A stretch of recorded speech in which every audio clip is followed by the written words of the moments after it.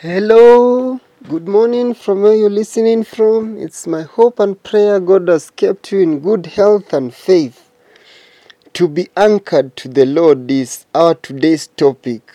If you're my follower and listen to my Wednesday preparation sermon, I described an anchor as a metal substance that has its end curved to form a hook and it's fastened to a thick rope or a chain.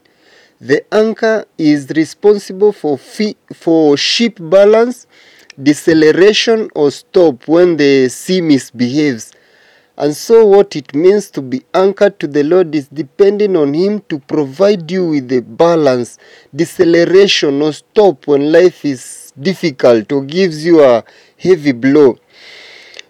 As I was reading the book of Torah, there's this phrase Moses keeps telling the people when they bring their cases to him. He used to tell them, "Be still and let me inquire from the Lord." And that taught me the essence of being still, not making rational decisions because of a challenge. And so today, even as I speak on being anchored to the Lord, there are these two rather conflicting and contradictory stories. When is during Israel's journey to the promised land and they reached the desert of Paran, which was now closer to Canaan, and Moses sends 12 spies to go check the land and bring report. They come back and 10 give bad report about the land, comparing themselves to locusts, unlike the Anak's descendants who are giants. With them, they had good fruits they got there and even confessed of the land being fertile. And with this, they filled all the others with hopelessness that they grumbled against Moses, saying, "If only we had died in Egypt or in this desert. Why is the Lord bringing us to this land only to let us fall by the sword? Our wives and children will be taken as plunder. Will it not be better for us to go back to Egypt?" That I was reading in Numbers 14, 2-3. And in verse 4, they continued by saying to each other, "We should choose a leader to go back to Egypt." And out of the 12, only Joshua and Caleb encouraged their brethren and even tore their clothes together with Moses and Aaron to intercede for the people to God. But God couldn't listen and punished them by claiming not one of them will enter the promised land except Joshua and Caleb. And when Moses told them that, they realized their mistake. They took up arms and marched to fight the Amalekites and Canaanites. That was the next morning. And Moses warns them. But they still do. And the Bible records in Numbers 14:46. Then the Amalekites and Canaanites who lived in the hill country came down and attacked them and beat them down all the way to Homa.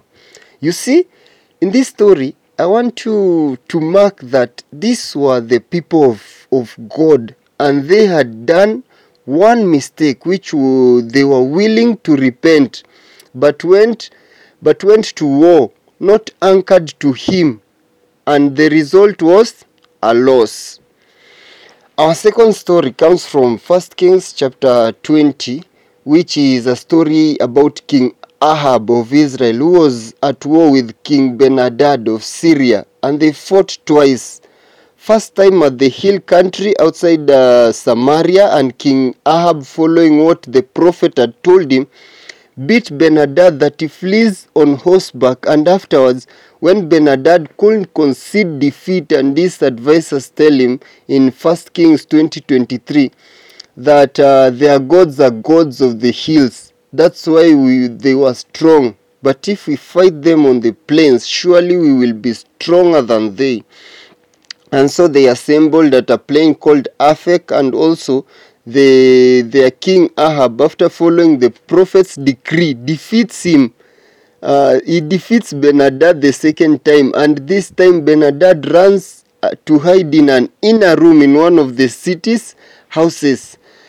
The prophet's advice was like this, and it's in chapter 20 verse 28, that he says, This is what the Lord says, because the Arameans think the Lord is a God of the hills and not the God of the valleys.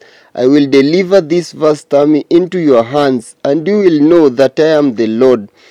This is a story. This has a strange distinction from the first story I have just told you. And the distinction is that if you know Ahab's story, he never humbled himself to God, and through him he turned Israelites, the whole of Israel, from worshipping God to Baal worshipping. This was through his wife, who the Bible records as the wicked of all. Solomon was described as the wisest. This Jezebel was the wickedest. That is, if there is any phrase as the wickedest, he was the wicked of all humankind that has ever lived. Yet the Lord leads them to victory. The first story, these are the people of God who know Him and fellowship with Him, but out of doing things without Him as anchor, fail. The second, these are people who are far from the Lord, but are anchored to Him, and they get victory.